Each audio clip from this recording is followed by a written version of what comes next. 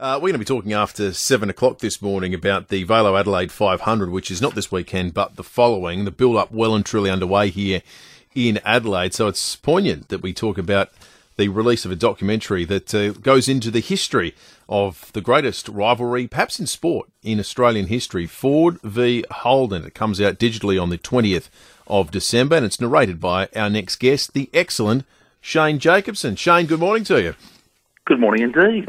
Well, Shane, you're speaking to the what for many years was the absolute capital of Holden here in Adelaide. We were saying earlier it was a thing at schools here in the 70s and 80s.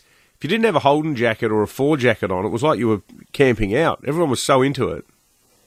Yeah, and it is. It's the birthplace. It's the home ground of Holden, without a doubt.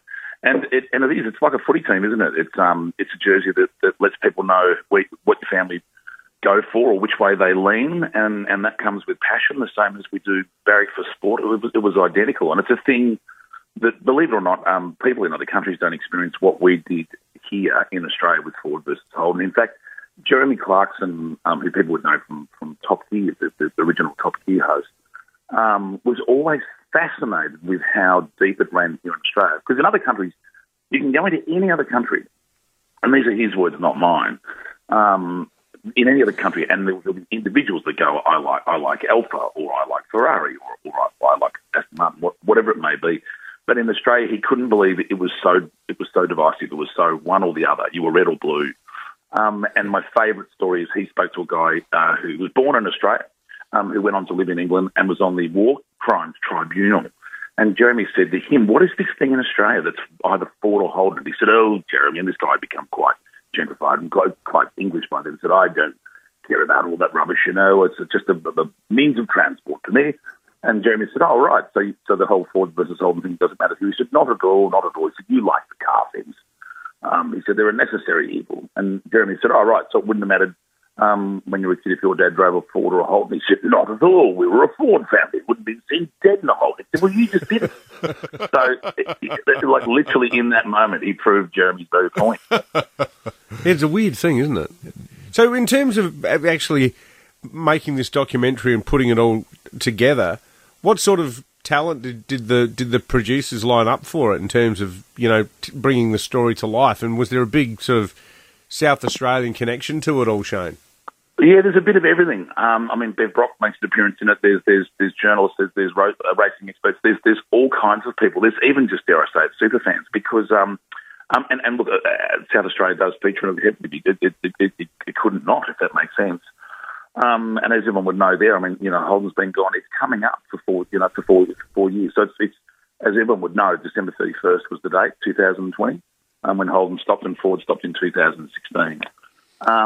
But it's so much of it is old footage that's been sort of, I don't know, they kind of digitally enhance it a bit so it looks cleaner and neater, but incredible old footage. But it also is the story from start to finish. People in Adelaide are people that would know that, Holden actually started, I think it was in 1856, making saddles, so it was such an old company, Holden. But so, yeah, they did drag some people in from the past to look at it, but it's the old footage.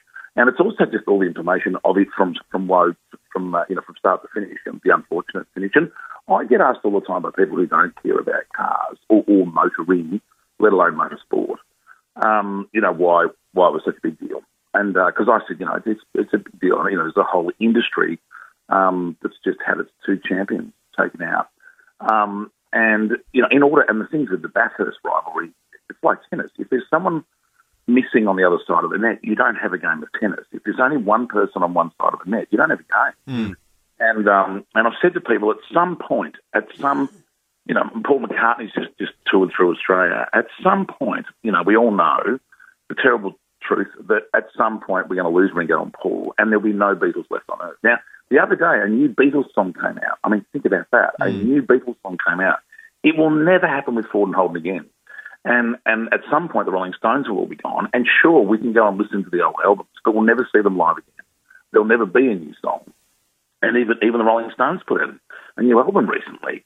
So with Ford and Holden, it'll never happen again. And I've said when all of the Rolling Stones are gone and all the Beatles are gone, then I think motoring fans will be able to look at music fans, of which we are quite often both, and say, this is what we're talking about. It feels different now, doesn't it?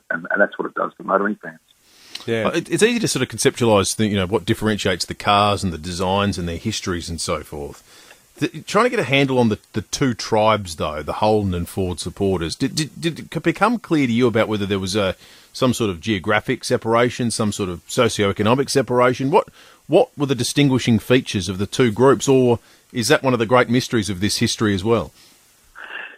Definitely South Australia, Holden definitely is a heavy hitter there because of obvious reasons, because of roots, because of its history, because of how much of it, because it really was the birthplace, it was the home ground, as I said.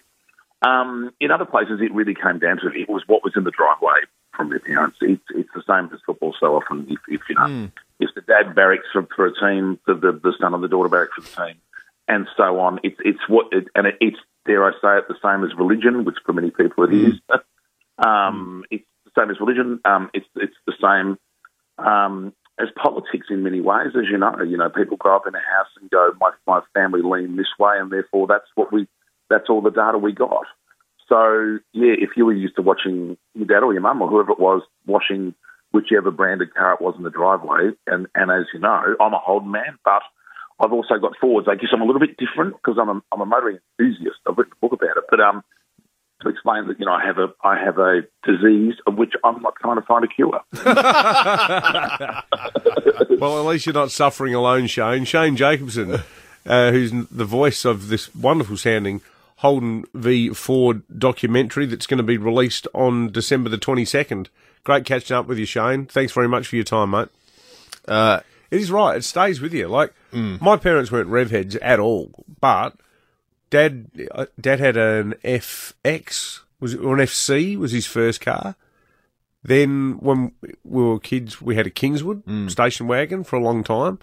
Then we bought an Commodore L, widely regarded as one of the worst cars ever made. The first range of Commodores was the L, the SL, and the SLE. The SLE was the luxury one. The L was the cheap one. We got the cheap one, but we got the station wagon version. Since then, the idea of owning a Ford, even to this day, I've seen Ford Rangers, and I just instinctively look at them and go, I wouldn't drive one of them. You really? Yeah, it's just gets into your head. Yeah, interesting. Funny. Minute to 7, 5AA News is coming up. We'll take you through some of the stories of the morning next. David Penberthy and Will Goodings, 6 to 9, 5AA Breakfast.